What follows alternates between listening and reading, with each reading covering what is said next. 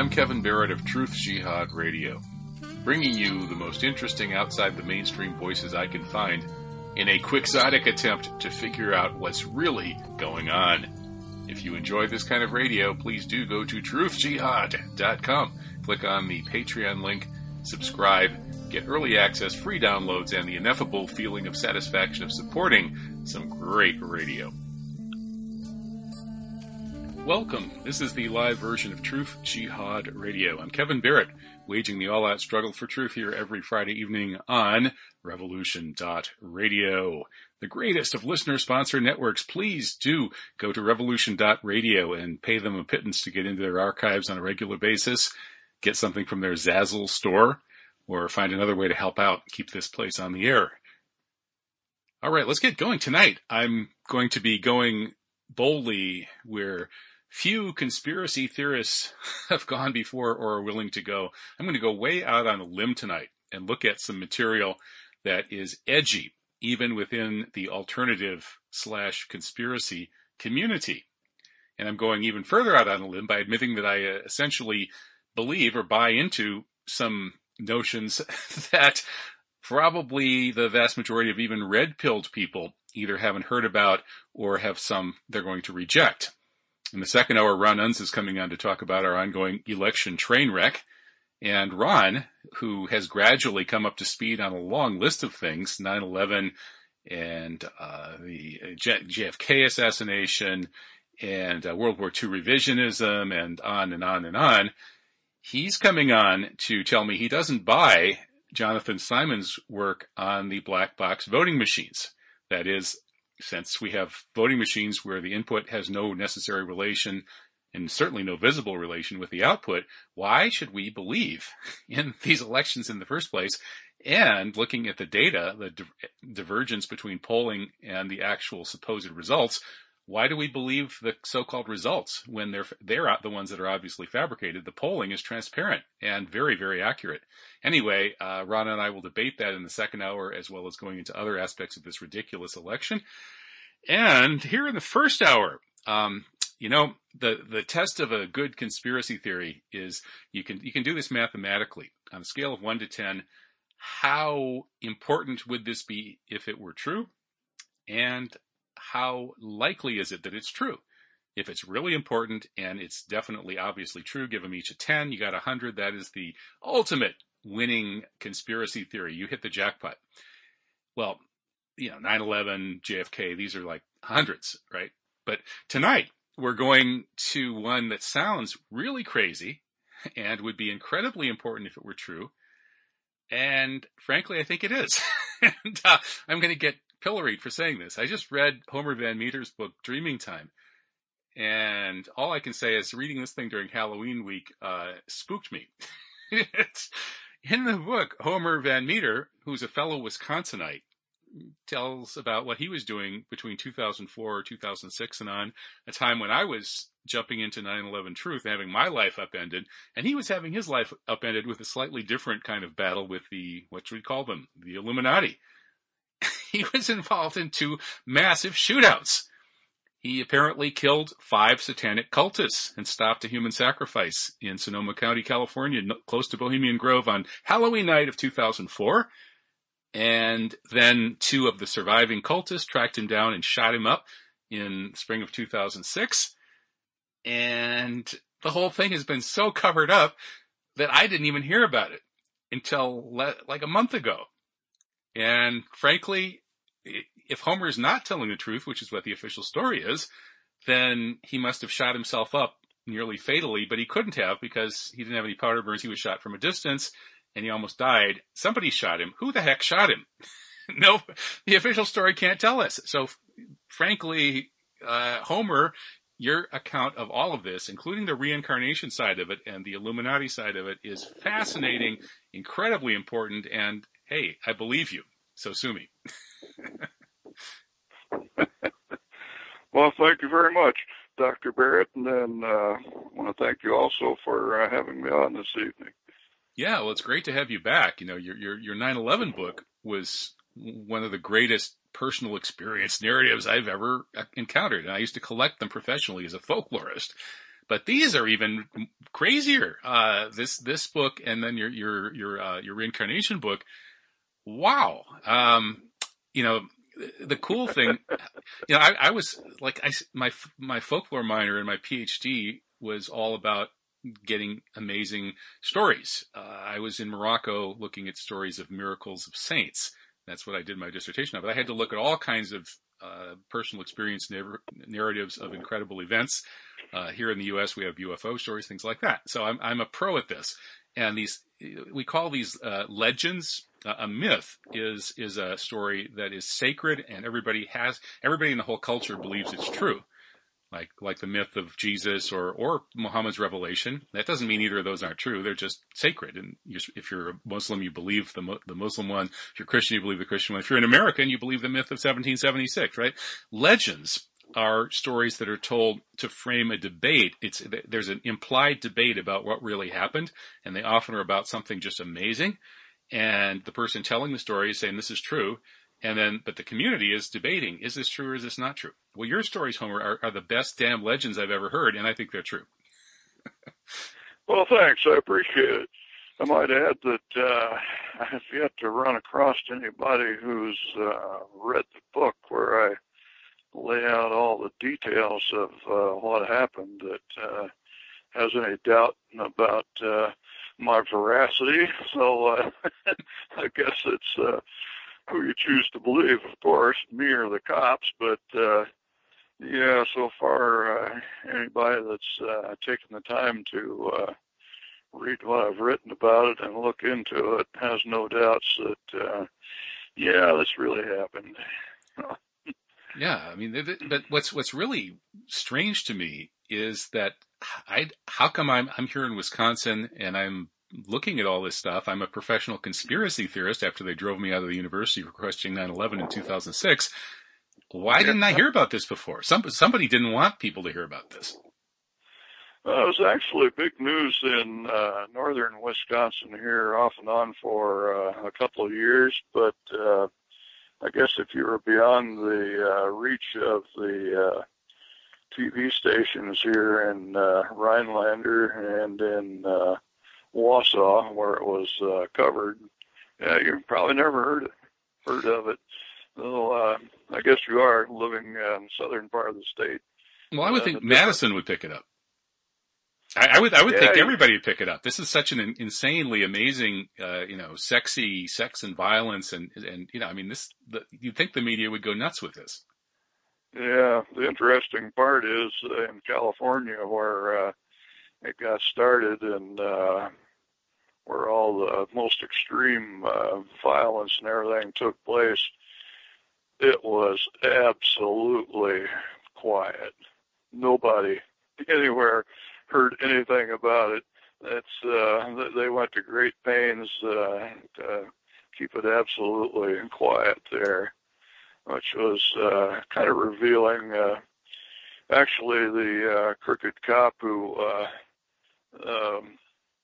railed against me out in California, who attempted to terrorize me, browbeat me into backing up their version of events, threatened me at great length about everything that was going to happen to me. He knew I was a writer, everything that was going to happen to me if I talked about it or, heaven forbid, wrote a book about it. So, yeah, but it didn't quite work. I wrote it anyway. So, yeah. And that kind of tells me something about what's really happening, because if they really believed that you made the whole thing up because you're a wannabe writer, they would want you to write it up because you would give yourself away. On the other hand, if they were covering things up, they probably wouldn't want you to. And the fact that they didn't want you to, and that it looks like a lot of forces didn't want this story to be widely known about, is more evidence that it's true, as were your bullet wounds after the 2006 shooting in Wisconsin, where the people trying to discredit you first said you shot yourself up, which is, you were really badly shot up, almost died. And yeah, it's only a miracle that I survived the ordeal. actually kind of lapsed away when they finally got me in the ambulance, and yeah, I was gone. That kind of brought me back. Oh yeah, I was shot 5 times and then pretty rough shape. So Yeah. they first tried to say you shot yourself, which is that's like worse than the 2-bullet to the head suicide of Yeah. people like Gary Webb, right? He exposed CIA drug dealing and he gets the 2-bullet to the head suicide. Well, your 5-bullet near suicide would be even crazier. But they finally backed off on it. They admitted you didn't shoot yourself, and they have no alternative explanation to how you showed up in the woods with nearly dead with 5 bullets in you. Yeah. Yeah, I told the one police detective when I couldn't believe they came up with this theory of how it happened. And well, you must have shot yourself. I looked at him. I thought, "Are you nuts?" I said to him, "Look," I said, "let's just say if you were lunatic enough to shoot yourself," I said, "you wouldn't go, oh, gee, that wasn't so bad. Let's say we do it again and keep it up until you shot yourself 5 times." Yeah, boy. Yeah, well, I guess it's easier for them to try to believe something like that than to actually believe your story, because your story is outside of their frame of reference. There are some parts of it that are way outside their frame of reference, which is the kind of the psychic intuitions and reincarnation part. And so I guess there's a cognitive dissonance. They can't possibly believe that, and so they have to believe this impossible thing of you shooting yourself. But a rational person would go the other way around and say, well, you can't have shot yourself. If somebody put 5 bullets in you, we should maybe start with looking for who did that. And you seem to have the leads on that. In fact, you actually hired private detectives who found out who did it. Yeah. Yeah, I was lucky enough to know people, had friends who were capable of this investigation. And yeah, we found out, uncovered quite a bit, which I clued as I say in the book, I had a meeting with the police and 2 police detectives and gave them the lowdown on what we had learned. And yeah, they kind of threw a fit over it. One detective sergeant from Lincoln County, Wisconsin, Jeff Simon was his name, got so indignant. He said, "You were under all this pressure to come up with some answers in this case," and he said, "You come up with this crap." He said, "You never consulted us about any of this private investigation stuff." And I said, "Well, I didn't have to." And I said, first off, the only way it was going to get investigated is if I did it, because you guys showed right off that you weren't going to pursue it and weren't interested in pursuing it." And then he said, "You're just making monkeys out of us." He said, he was protesting. Straight from the horse's mouth. Yeah, just making monkeys out of us. Monkey's mouth. Showing them up and making them look bad, and they really took considerable offense at it. Then I had a couple of reporters were on me all the time, asking me questions every time we had a hearing, had to appear at the courthouse, and there were a bunch of those. There were reporters there and trying to get my comments, and I called the police detectives morons and things like that, which, they played on TV, and, well, the cops really got hot about that, of course, but, yeah. So about Ted Gunderson's involvement, that's an interesting part. Ted Gunderson's pretty legendary in certain parts of the alternative media world that I inhabit. And he wrote a preface to your book, basically endorsing your story, calling you an American hero, and saying this is true, and people are going to have to deal with this stuff. Yeah, Ted was quite a guy. He was a friend of a friend who was called in to assist and investigate, and then did a remarkable job and lent a considerable presence to the affair. We got to be excellent friends, and investigated a couple other things that I didn't cover in the book, which kind of turned out tragically for both of us, I guess you'd say. But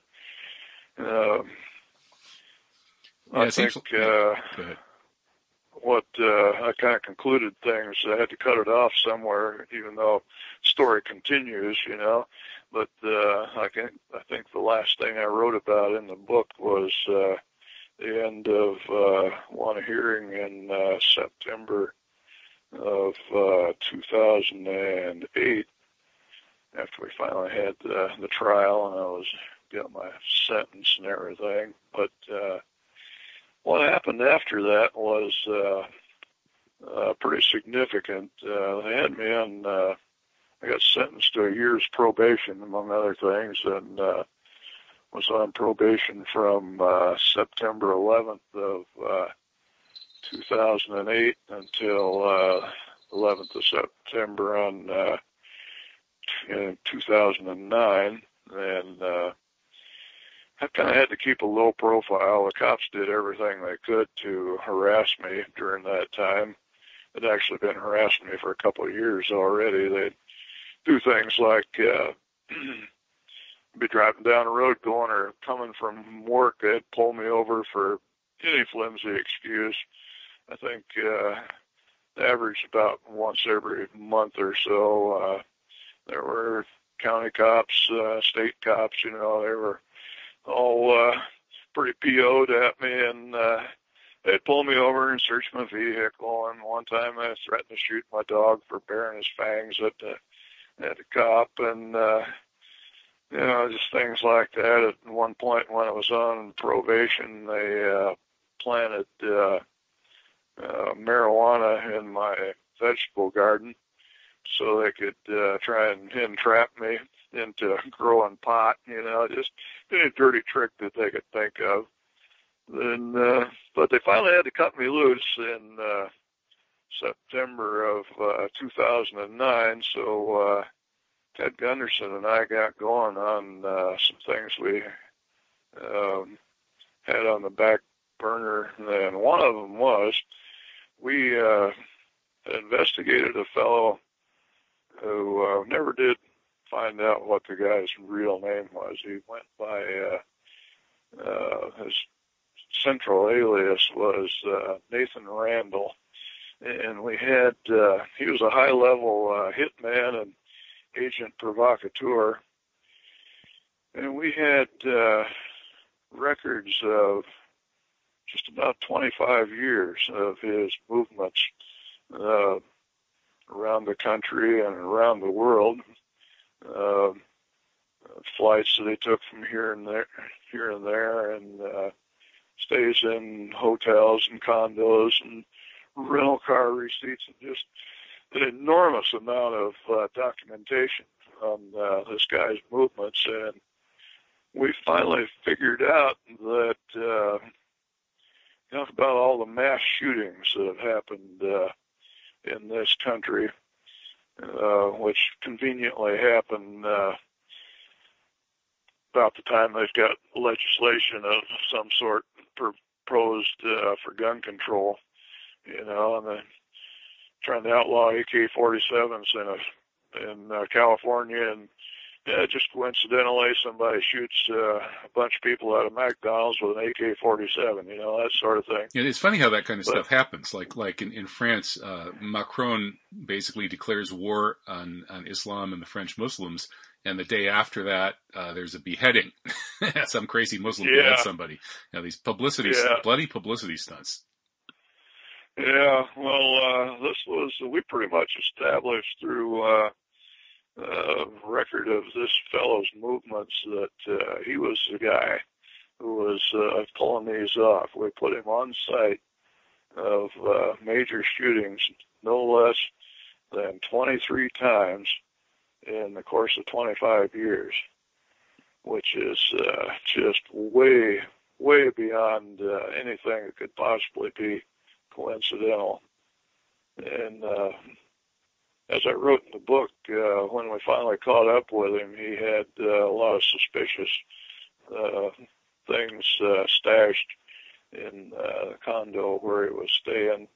Like, I think I made reference to the bottle of pills that all resembled Prozac and various other drugs, except that when we had them analyzed, they kind of had something similar to LSD in them, and we suspected Mr. Randall had gotten close to, was whispering in the ear of all these fellows that he talked into pulling off these major shootings, and was perhaps substituting their drugs and so forth. But anyway, where it got tragic for us was we were talking, since I was writing this book, Ted had convinced me that we were going to put all this documentation in the book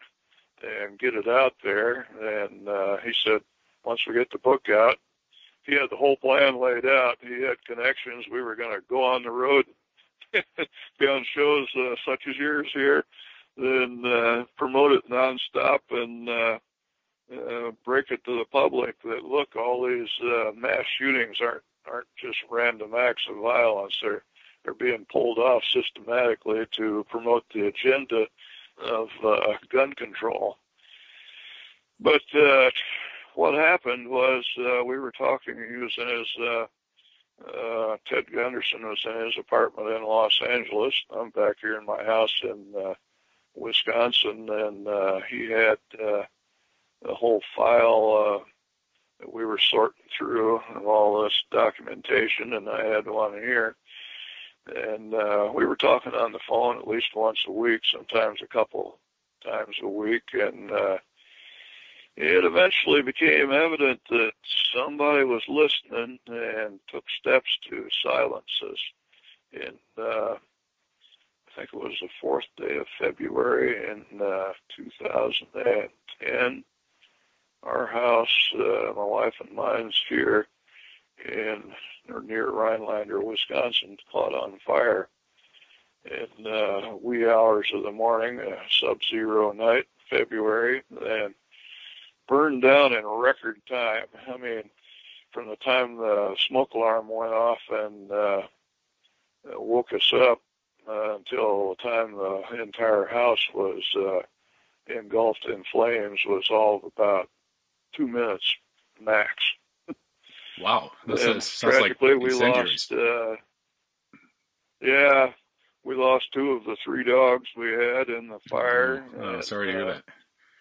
I was running around looking for the dogs in this good-sized house and couldn't find them, and I was burned so badly that I nearly died again.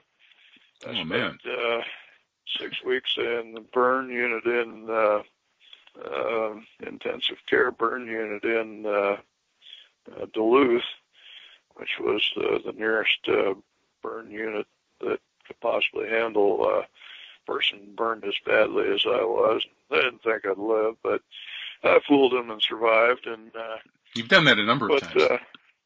Yeah. Yeah, everybody says I must have 9 lives like a cat. I've corrected them and said, no, it's more like about 14 now.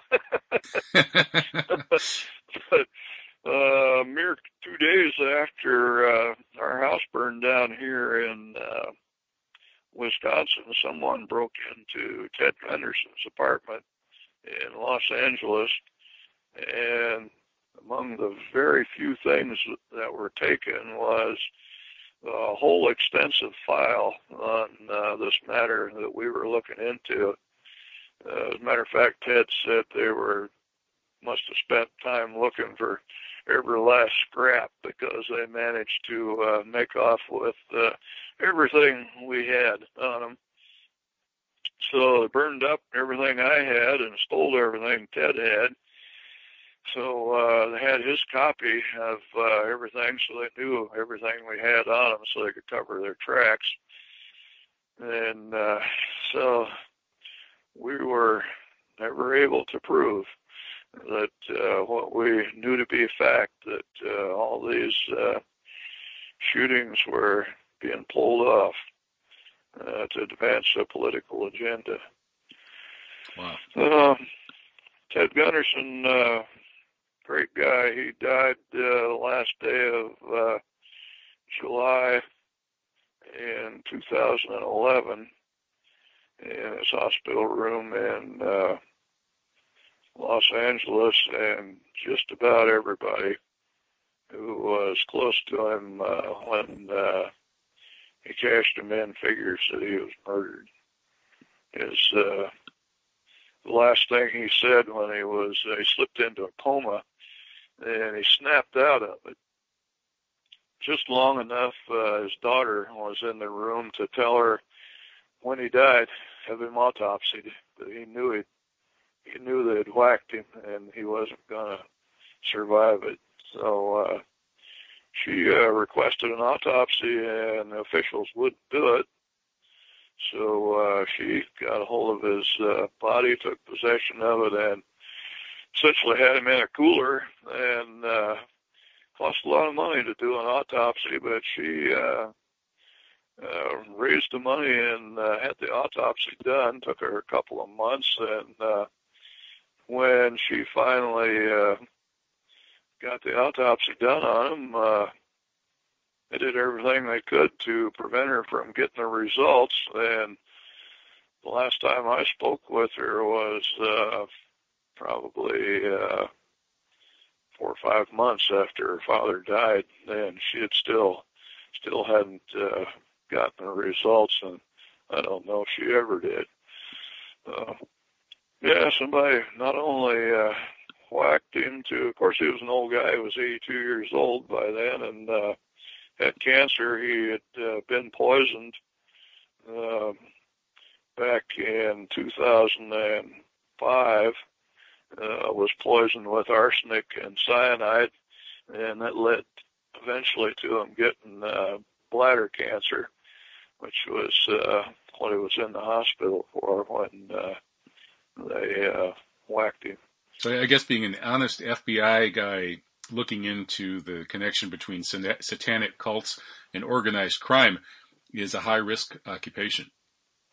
Yeah, and the very last thing that he said to me, the very last time I spoke with him on the phone, he was, I called him up, and he was in his hospital room. It was about 3 weeks before he died there in Los Angeles. He'd been in the hospital, I think, at that point for 2 or 3 days, getting bladder cancer checked out and everything. And he said, well, get back to our house burning down in 2010. Within the course of several months after that, there were 2 more fires that happened in a very similar fashion to other people who were at odds with this bunch, and one of them was the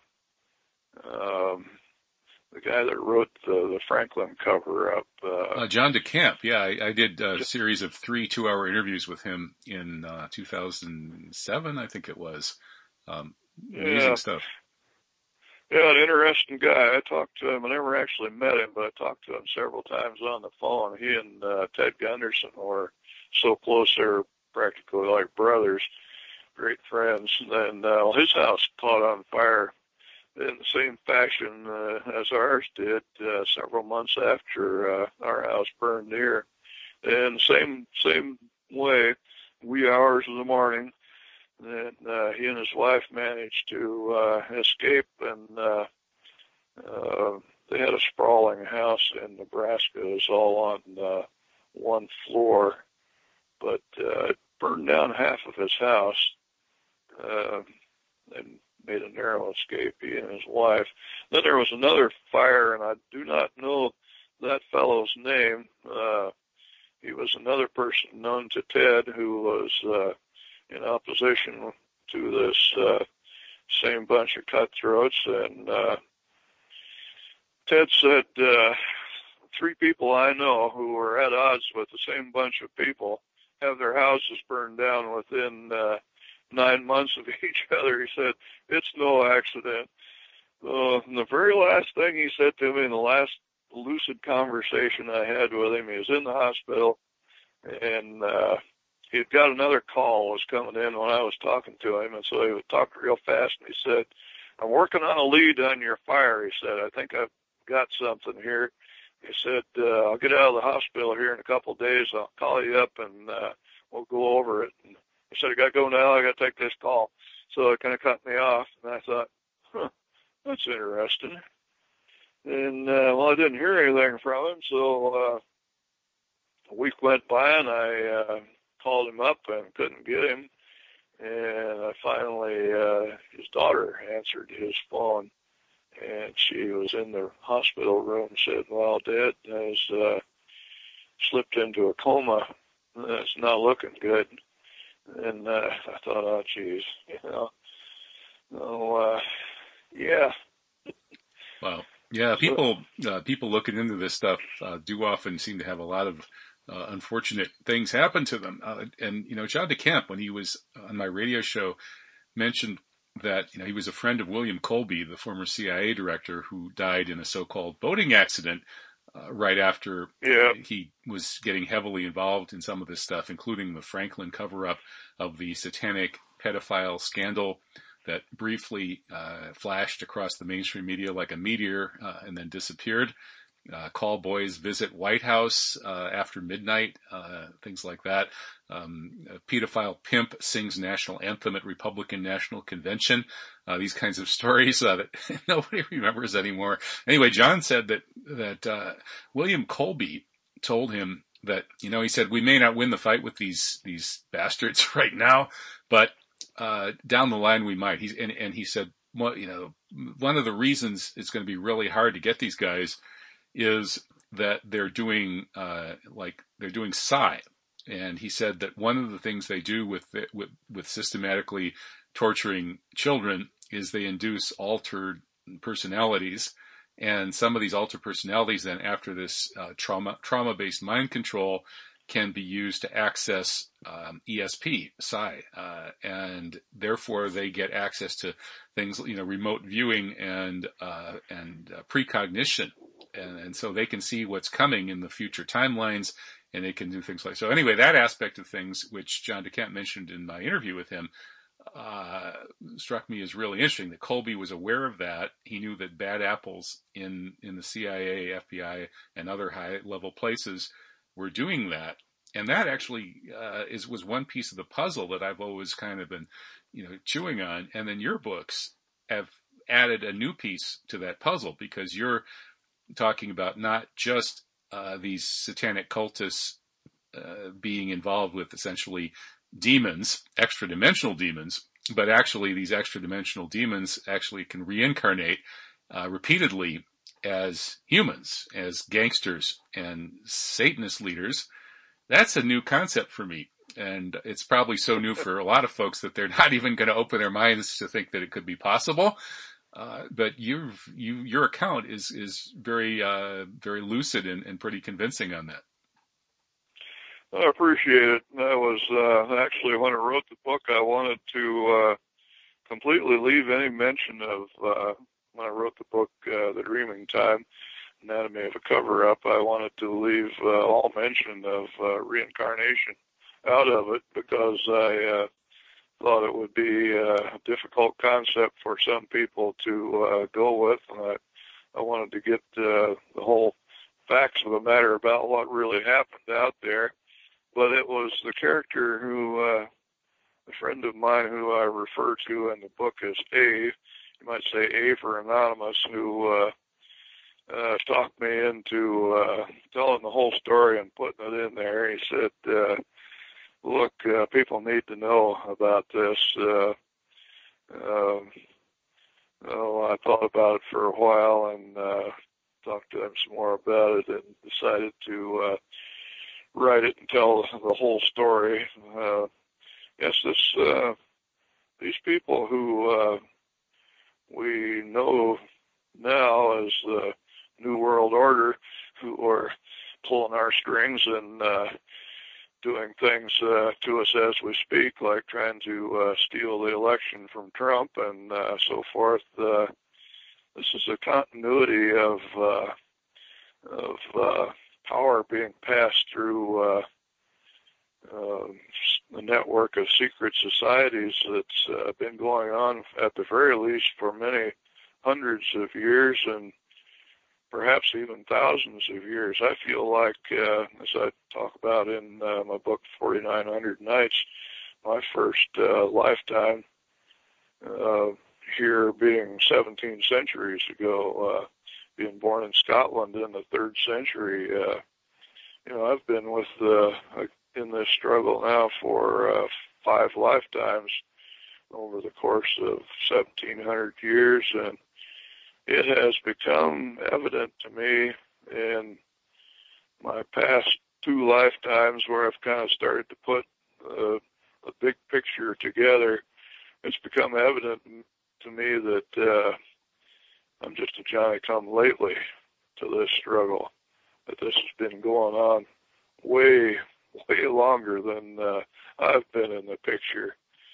And as I mentioned in the book, the motivation for the mother of all crime syndicates is that these fellows who manage to manipulate humanity and maintain power perennially, millennially, you might say, through the continuities of these secret societies have basically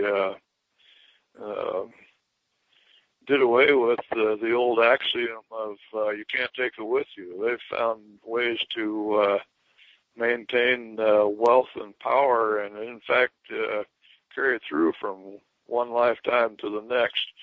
And that's a big part of what it's all about. These guys are reborn when they come back to life time and time again and walk into wealth and power.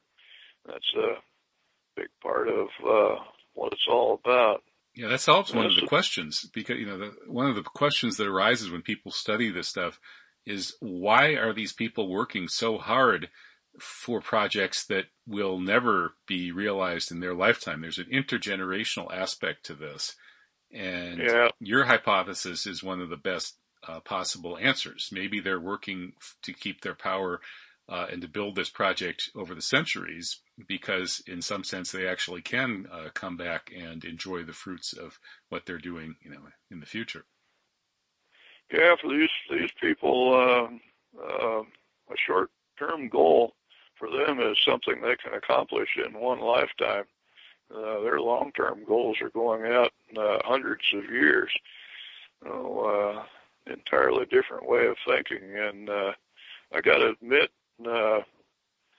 having the knowledge that I have of what's happened in the past and what I suspect is going to happen in the future, I've taken to operating in the same fashion. Mm-hmm. Yeah. So do you ever ask yourself, and I know you do, but when I wonder, how much you've reflected on, what puts you in the spot to do some of these things? Like when you killed 5 satanic cultists and stopped a human sacrifice on Halloween night of 2004, the only way you were able to do that, and then you believe that the leader of the cult that you killed was a reincarnated demonic character who's been your nemesis for several lifetimes. Okay. And so this is the kind of stuff, of course, that's going to, the cops can't deal with it. The establishment can't deal with it.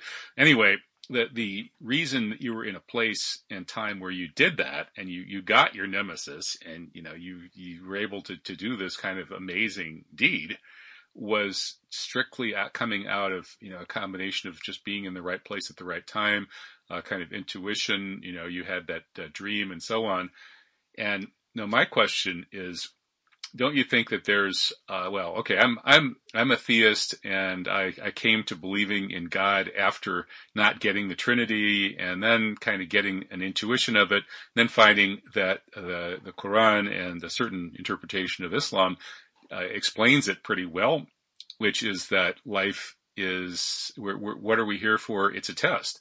We're here to be tested and to struggle and resist evil and to do good. And everybody who keeps the faith and does good works, whether they're Sabians or Christians or Muslims or whatever, will ultimately get their reward. And so I'm wondering if I know you reject organized religion, but don't you sense that, as you say in the book, sometimes you're doing God's work, and that it's God or a benevolent higher power that's put you in a position to test you to see if you can live up to do what you need to do in those kind of situations?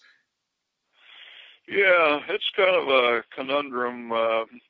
You're right. I do reject organized religion.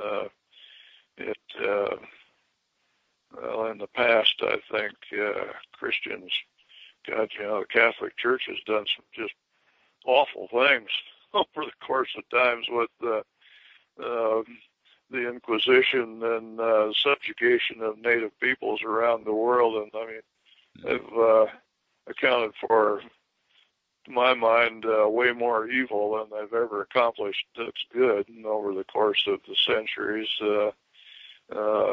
well, the Islamic view is they never should have been a church, and they certainly should have joined. They shouldn't have joined with Rome. We're all supposed to go directly to God, not through bureaucracy. Yeah, but I'll have to say, while I reject organized religion, I really don't want to have anything to do with it. There have been a couple instances over the course of my lifetimes where I have nonetheless felt an otherworldly influence, and one of those was the entire episode that happened in California. I was driven to end up where I did on Halloween night, following my instincts, following an intuition. And once I got into the thick of it, and then a shootout that lasted for several hours and chasing the guy through the woods in the middle of the night.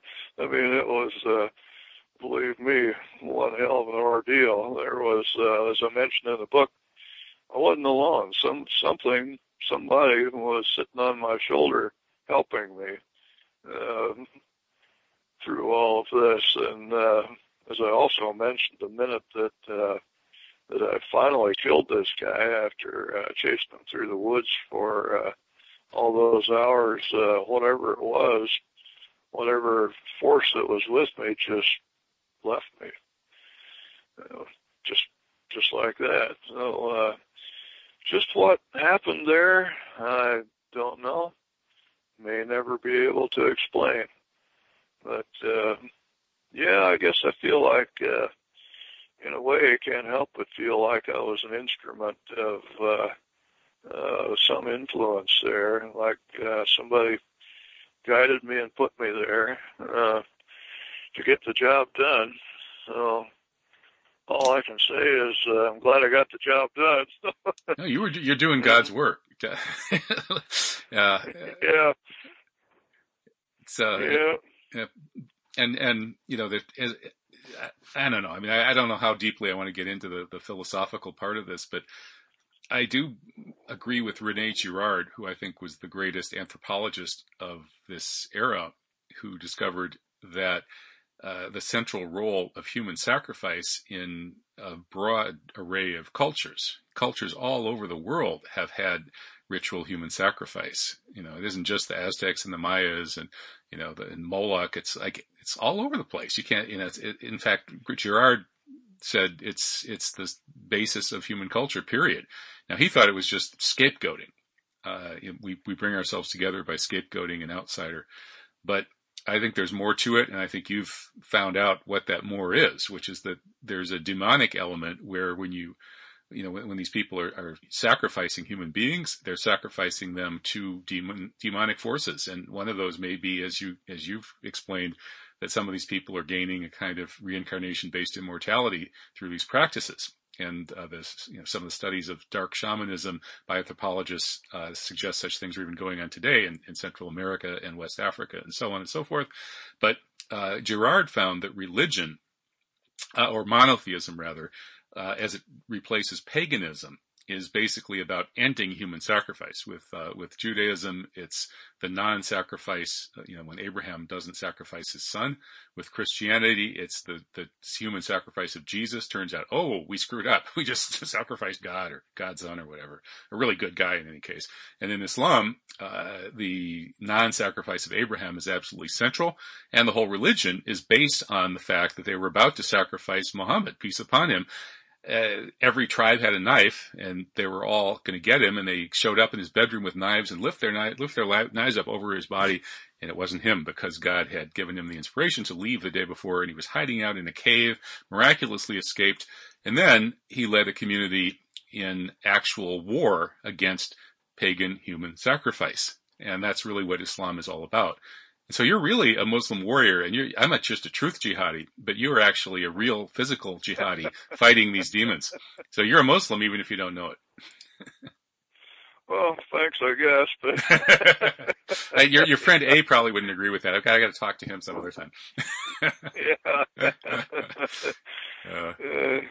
Yeah, human sacrifice I don't think is a natural human occurrence. That something that humans have fought against for eons now, and the Druids were some pretty twisted, bloodthirsty people, and it bothers me that today I seem to have the majority of people convinced that in the ancient Celts were totally under the influence of the Druids and worshipped them and went along with their entire view on things, and nothing could be farther from the case. I think the ancient Celts weren't any more religious than people are these days. The majority of them had no great feelings as far as any religion went at all, and the Druids were always manipulating things and stealing children from one clan to sacrifice them, and pitting clans against each other and everything with all of this, and it was a pretty bad deal even in ancient times, fighting against the Druids and their influence, and it kept the various clans at odds against each other all the time. So do you think that was going on everywhere? Because you've had that experience. You have these 5 lifetimes kind of focused on these Celtic people. You're of Celtic descent. But I wonder if similar things are not happening everywhere. Yeah, human sacrifice was happening everywhere. Similar set of circumstances. I think I'm interested in what the Sumerian cuneiform tablets have to say on some of these matters. I think, as we know, they were written at least 2,000 years before anything that we've come to know as being parts of the Bible ever was written or come about. And the Sumerian texts actually tell a lot more complete story about what happened in the ancient times. Really, the Bible, if you read it, it's you're only getting like about a tenth of the accounting of what happened. It's a much later, way more watered down version of what happened. And then the Sumerian text, they talk about one of the Anunnaki who declared himself God on earth and went to extremes to get humanity to bow down to him. Marduk Marduk. They put forth the idea that he's the one that started human sacrifice and forcing people to worship him to the point that they had to sacrifice great numbers of humans to him, along with everything else they had to fork over to him. And I tend to believe that that's probably the origin of it. Is probably as close to the gospel truth as we're ever going to get. That's where it all started. Well, I think you're onto something there. The Sumerian, as you say, the Sumerian texts are the earliest ones, and it seems like that whole Middle Eastern culture came out of Sumeria. So something interesting was going on there for sure. Another interesting thing here is who are these people today, and how do they govern? And that, when you killed the cult leader during the human sacrifice that you stopped in the redwood forest in 2004, you came up with a card. The guy had nothing on him for ID or anything, but a kind of what you imagine must have been a get out of jail free card, and it had a couple of a phone number on it. And a CFR logo. Yeah. Describe that CFR logo. Yeah. Was really interesting. Yeah, it was a CFR logo with a variation. The CFR logo is basically a drawing of a naked man on a horse, bareback on a horse. And this had a slight variation. It had the naked man bareback on the horse, but he had a spear in his hand, which gotta imagine means something to somebody or some group of somebodies out there. And Ted Gunderson really studied this for quite a while and talked to people, tried to get a handle on it and failed. We don't know what that's all about, but the front of the card looked like almost like a business card. There was printed, was printed when the card was printed. It just looked like a business card. Looked like the name and address of a restaurant in New York City, but there was no such address, no such restaurant, and all the various numbers in relation to it, we can only theorize what those were. With Ted opined that perhaps it was a numbered bank account. Don't know. But on the back of the card, there was a number written in, it was handwritten with a pen. And I called that number, as I say tell about in the book, and it rang into the FBI headquarters in Washington, D.C.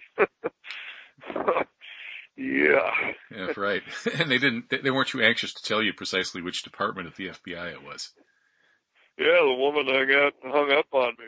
And so I called back the next day with a little different ploy, trying to find out just exactly what department or whose office, I had gotten. The number had been disconnected. Got a recording that said the number was no longer in service. And I thought, yeah, geez, that alone told me I was into something pretty heavy duty. Right, and then they erased the cell phone records of what happened that night, apparently. Yeah, I learned. I'm still not very adept with a computer, and I learned in a hurry back then that you got somebody who is adept with a computer and has got enough equipment. I guess it takes some special equipment to pull some of this stuff off, but you can do just about anything, including making phone company records just appear forever after, which they did, and I gotta admit we did a little bit of that too to cover our tracks for some of our phone calls back and forth. Yeah. Well, I sure hope there are still a few guys like Ted Gunderson in the FBI and other places. I work. I publish at Veterans Today, where there's some, ex-Intel and FBI types who, go through there. Of course, everybody has their own perspective on this stuff. And mine is that I think these cults and demonic entities and organized crime tentacles are working both sides of every street. So, yeah. So I don't think it's very easy to figure out who are the good guys. Yeah, Ted Gunderson, of course, spent 30 years in the FBI and was running the West Coast Bureau, which is second to the headquarters in Washington, is the biggest branch office in the country by far, and was a famous guy and influential in the FBI, and he had serious misgivings about the honesty of the agency in later years.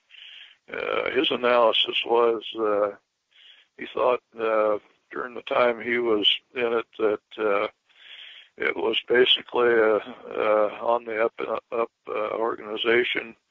But he said when he retired in I think it was about 1980. And he just said, a few seconds left here. Okay. He said through the 80s that it started turning into a rogue organization. And by the time we got into the 21st century, it was the majority of it was a rogue organization.